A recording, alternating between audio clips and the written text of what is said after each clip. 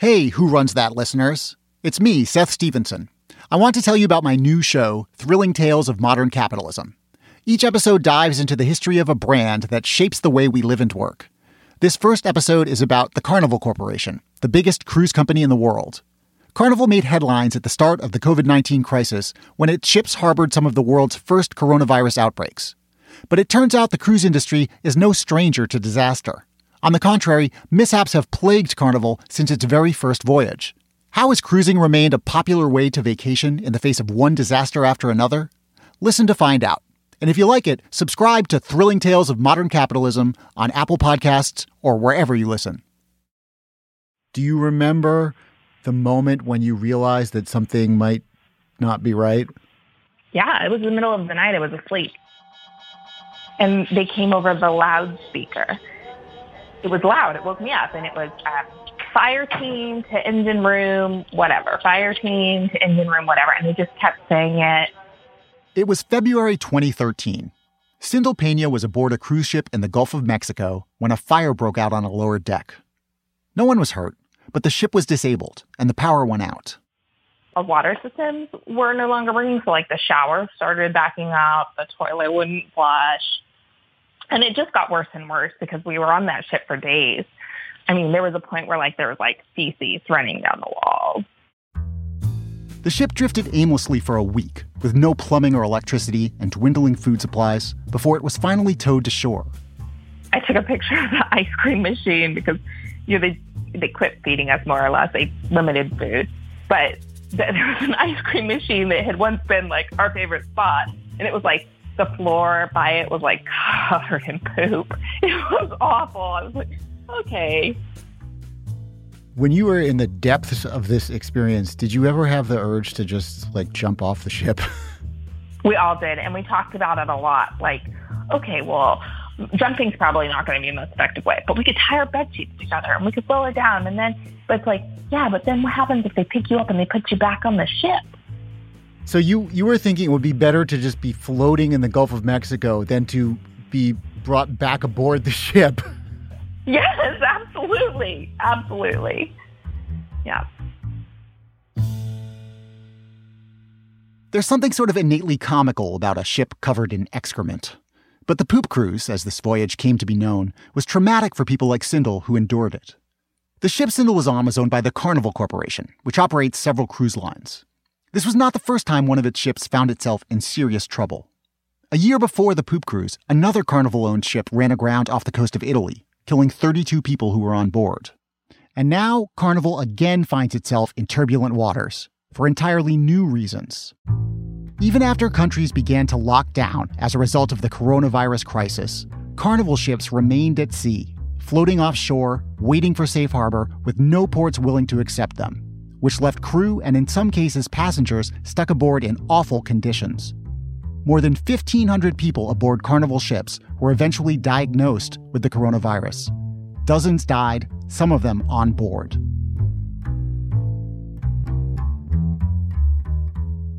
The cruise ship business occupies a strange place in our collective imagination. It's synonymous with gluttony, those obscenely large ships, and those all-you-can-eat buffets, and those armies of slovenly tourists who storm into little port towns all over the world. Cruising is also becoming known for its ugly mishaps. The poop cruises, the waves of terrifying illness. I've mentioned just some of the awful incidents that have occurred on Carnival ships in the last decade. They're the ones that make big news and stick in people's heads. But Carnival ships have also been sites of disturbing sexual assaults, and Carnival has been found guilty of a slew of environmental offenses. It all traces back to the weird nature of the cruise industry. It's no accident that when the HBO series Succession wanted to add a subplot about a corporate cover-up, the writers located the sordid crimes within their fictional company's cruise ship division. For a number of years, there was an unofficial company policy on the cruise lines that if there was a serious criminal incident, we would, if possible, sail not home but to a Caribbean or South American port where there were so-called friendly authorities. And we could minimize the incident to avoid negative PR. Incidents like theft, sexual assault, rape, murder. Okay, the bad ones. The Carnival Corporation is easily the biggest cruise ship company in the world. It has more than 100 ships, which between them carry roughly half of the world's cruise ship passengers. Its history is deeply entwined with the history of the cruise industry. And its story explains so much about cruising's evolution. From swashbuckling little startups, to multi-billion-dollar global behemoths, to an industry whose entire future has been thrown into doubt by the spread of a deadly virus.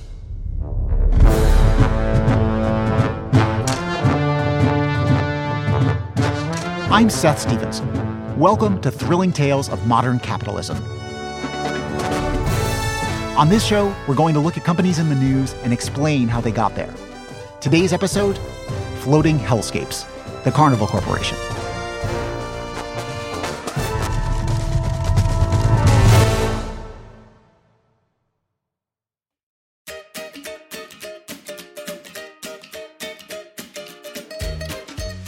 Once upon a time, ships were basically the only way to get from one side of the ocean to the other. These ships got faster and bigger until the middle of the 20th century, when ocean liners were at their peak. In 1952, an American ship set a record by crossing the Atlantic in 3.5 days, which is really fast for a ship. The problem, obviously, is that airplanes are much faster than that. And by the mid-20th century, they were cheap and comfortable enough to take over. In 1958, more people crossed the Atlantic by air than by sea for the first time. 12 years later, 96% of transatlantic passengers were going on airplanes. The ocean liner business was essentially over, and a lot of companies were left with big, empty passenger ships on their hands. That's really where the growth of the cruise industry came from, is that you had all of these ocean-going vessels, and there was no longer a use for them. And how else do you use them? Convert them to leisure, recreational cruise ship vessels. This is Ross Klein. He's a sociologist who studies the cruise ship industry. He says the cruise ship vacation was invented for people who missed the romance of the passenger ship era and who wanted to recapture it. Even if, instead of taking you from point A to point B, the ship just went around in a loop. One of the people who got in on the ground floor of this new cruise ship business was a man named Ted Arison, an Israeli emigre who started a company called Carnival. Here's how the company talks about him in recent marketing. 45 years ago, a man set out with a second-hand ship and a belief. Cruising should be accessible to everyone, because we all need more fun. Arison began with one ship, which he bought from one of the old ocean liner companies. He renamed it the Mardi Gras. The plan was for the Mardi Gras to sail out of Miami to destinations in the Caribbean. Its maiden voyage was in March of 1972, and things did not go well. The ship quickly ran aground and was stranded on a sandbar. No one got injured, but this was an inauspicious start. It began to claw its way back, and then it got a huge boost from an unlikely place. In 1977, a TV show called The Love Boat made its debut. In each episode, a new group of passengers boarded a fictional cruise ship called Pacific Princess. And there, while being pampered by the boat's charming crew, they would all pair off and fall in love. It gave a great image of cruising being something that it wasn't. It made it glamorous and it made it attractive, and everyone then wanted to take a cruise, which was great for the industry. The show was a hit. It ran for almost 10 years. While The Love Boat was getting people excited about cruises, Ted Arison was figuring out how to buoy Carnival's bottom line. He realized that ticket sales weren't the only way to get people's money. Once you had people aboard the ship, in a sort of captive situation out on the water, you could sell them copious amounts of liquor at the ship's bars and drain their wallets at the ship's casinos. Onboard revenue became a key to Carnival's success. Another key was aggressive marketing. But the place I like best of all, and I'm sure you will too, is right on board my ship, the Superliner Celebration. If they could see you now. In the 1980s, Carnival became the first cruise company to do national television advertisements, like this one with Kathie Lee Gifford.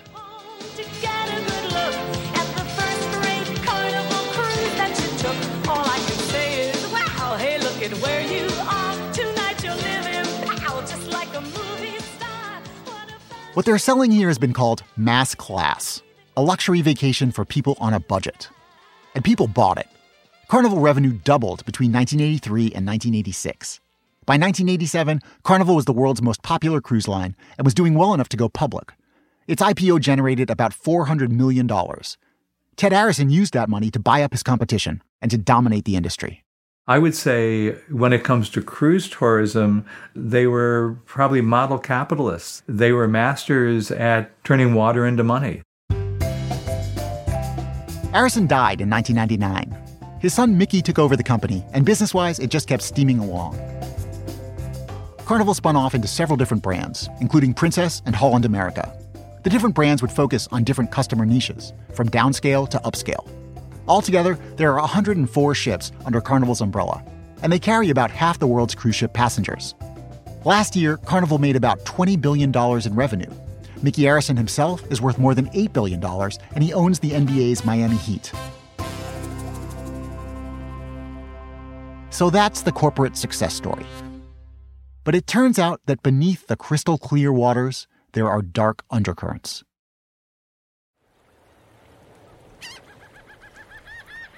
I remember standing on the top deck and people who were they had taken their mattresses up to the top deck or, had found things. It was like a third world country, really. There's always been a kind of lawlessness out on the high seas. As Sindel Pena learned the hard way, Carnival's ships are no exception. I definitely didn't think we would be stuck at sea for as long as we were stuck at sea. I was sure that the U.S. government would come and take care of us, right? We left out of the United States. I just assumed that we were part of their jurisdiction.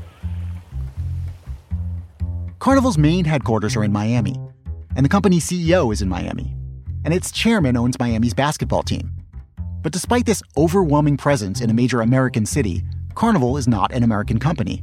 It's registered in Panama. Carnival's ships aren't American either. They're registered under various foreign flags of convenience. This strange situation, where a company that's clearly based in the United States is not actually beholden to many of the laws of the United States, lets Carnival get away with a lot of outrageous stuff.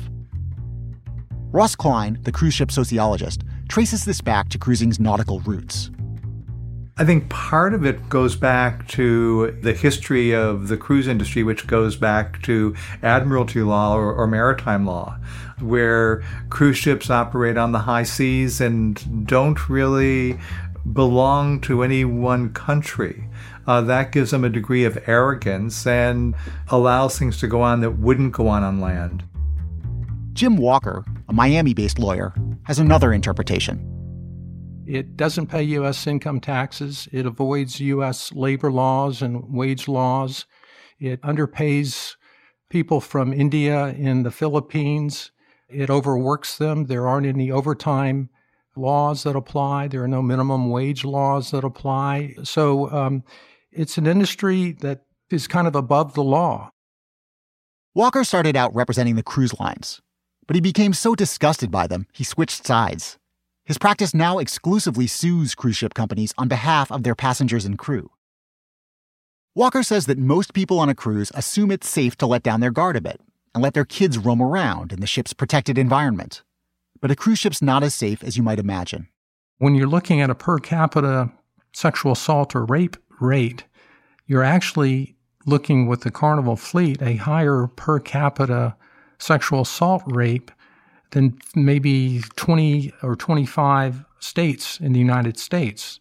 So it's a higher rape rate on a Carnival ship than the state of Florida, the state of New York, the state of Massachusetts, and many other states like that. Most people don't know that.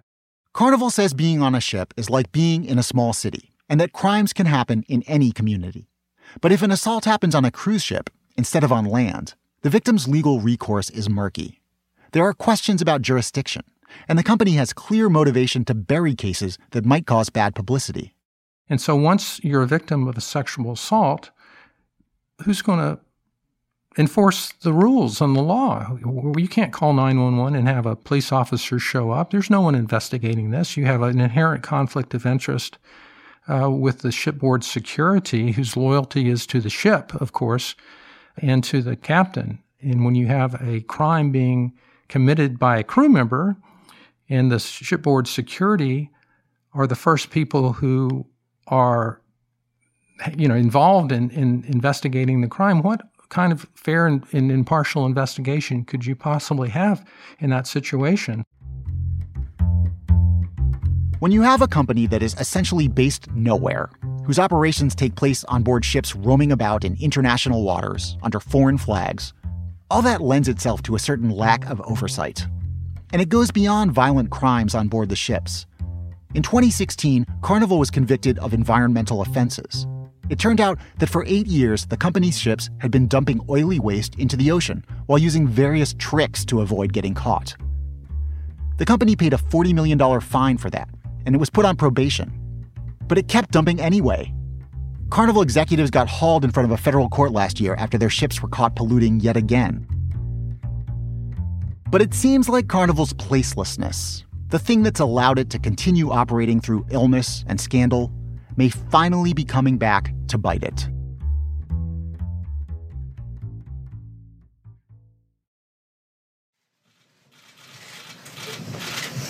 The Grand Princess cruise ship has been moored off the coast of California since Wednesday night. I want to commend the efforts of our Coast Guard that heroically flew coronavirus tests to the ship. First, the results. Among those tested, 46 persons were swabbed. 21 of those on the ship tested positive for the coronavirus. That was Vice President Mike Pence at a March 6th press conference. When the passengers on that ship, Carnival's Grand Princess, finally disembarked in Oakland, California, it became an early focal point for fears about the virus. Later reporting showed that Carnival might have mismanaged the crisis in myriad ways, even keeping cruises operating well after the danger signs about the virus were clear. Despite this, Carnival has argued that, given the debilitating economic impact of the coronavirus shutdown on its industry, the government should step in with some kind of assistance to keep cruise ships afloat. But relief isn't coming. You know, it's a funny situation because the cruise industry has been essentially excluded from the giant bailout bill that Congress passed, and not essentially, has been entirely excluded from it. Jordan Weissman is Slate's business and economics correspondent. As I spoke to him, the cruise industry was totally scuttled, with no cruises sailing and with cruise company stocks at historic lows. But Congress was standing firm. These companies aren't technically American.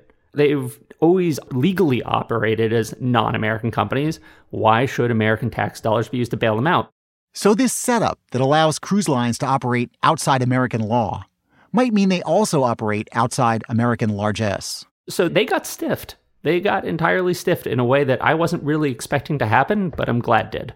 It is a little bit surprising to me that Donald Trump did not do more to protect his friend. Oh, did I forget to mention that Mickey Arison and Donald Trump are longtime friends? Donald Trump continued to praise the cruise company as the coronavirus crisis decimated it. He described them as a great American business, even though, in a legal sense, they're a great Panamanian business. One reason why everyone assumed that the cruise industry would get a bailout was that Trump said he wanted it to. He called them prime candidates, just like the airline industry. So there's some personal ties there that everyone sort of assumed would carry the day, but it appears didn't. At least one government has decided to bet big on the cruise industry. The Sovereign Investment Fund of Saudi Arabia bought an 8% chunk of Carnival at a fire sale price, right in the middle of the coronavirus pandemic, at a moment when the company was desperate for cash. We'll see if that bet pays off, and if the industry comes roaring back. It's not at all clear what will happen to cruising when coronavirus fears subside. People are still, to my amazement, booking cruises for 2021. Polls say lots of people are still excited about the idea of future cruises. But some people might have a hard time ever again looking at a cruise as a fun, carefree vacation option. The truth is, they never should have. The main reason people choose a Carnival cruise ship instead of a beach resort, which would also offer bars and restaurants, maybe a casino and fun in the sun, that reason is at the heart of Carnival's whole business model. Because the reason to book your family on a cruise ship instead of at a resort is that the cruise ship is cheaper. When you look at the price of a room on a Carnival ship compared to a resort, it looks incredibly inexpensive. And why is it so cheap? It's cheap because the cruise ship isn't paying U.S. income taxes and isn't bound by labor law and ignores environmental regulations and downplays dangerous crimes to avoid liability. That's why a cruise vacation is affordable. Because operating a business at sea means you can act as though the normal rules don't apply. But that can have unpleasant consequences. Just ask our poop cruise passenger, Sindel Pena. What are your feelings about Carnival Cruise Lines these days? I don't like them. I mean, and that's putting it mildly. I feel like we really were mistreated. Did Carnival do any kind of official reimbursement? That's so painful. Yes, they did. Those that opted not to sue were given $500 and a free cruise of equal value, which I never intend to use, of course. I don't know if I will ever be able to get on a cruise ship again, knowing that nobody really takes care of you when you're out there in the ocean. As things stand, as I record this, Carnival is laying off workers, its stock price is down, and it's the subject of a congressional investigation. But it says it's still planning to resume cruises later this summer. We'll see how buoyant the company is, or whether it's finally run aground so hard that it's unsalvageable. That's our show for today. This episode was produced by me, Jess Miller, and Asha Saluja. Our technical director is Merritt Jacob. Special thanks this week to Megan Kallstrom. Gabriel Roth is Slate's editorial director for audio.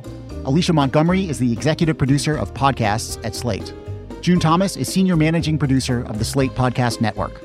If you like this show, please tell your friends. But you can also help support it by signing up for Slate Plus. Slate works hard to bring you great journalism, and right now, we need your help. It's only $35 for the first year, and you'll get this and other Slate podcasts without any ads. Sign up now at slate.com/thrillingplus. I'm Seth Stevenson. We'll be back with more thrilling tales next week.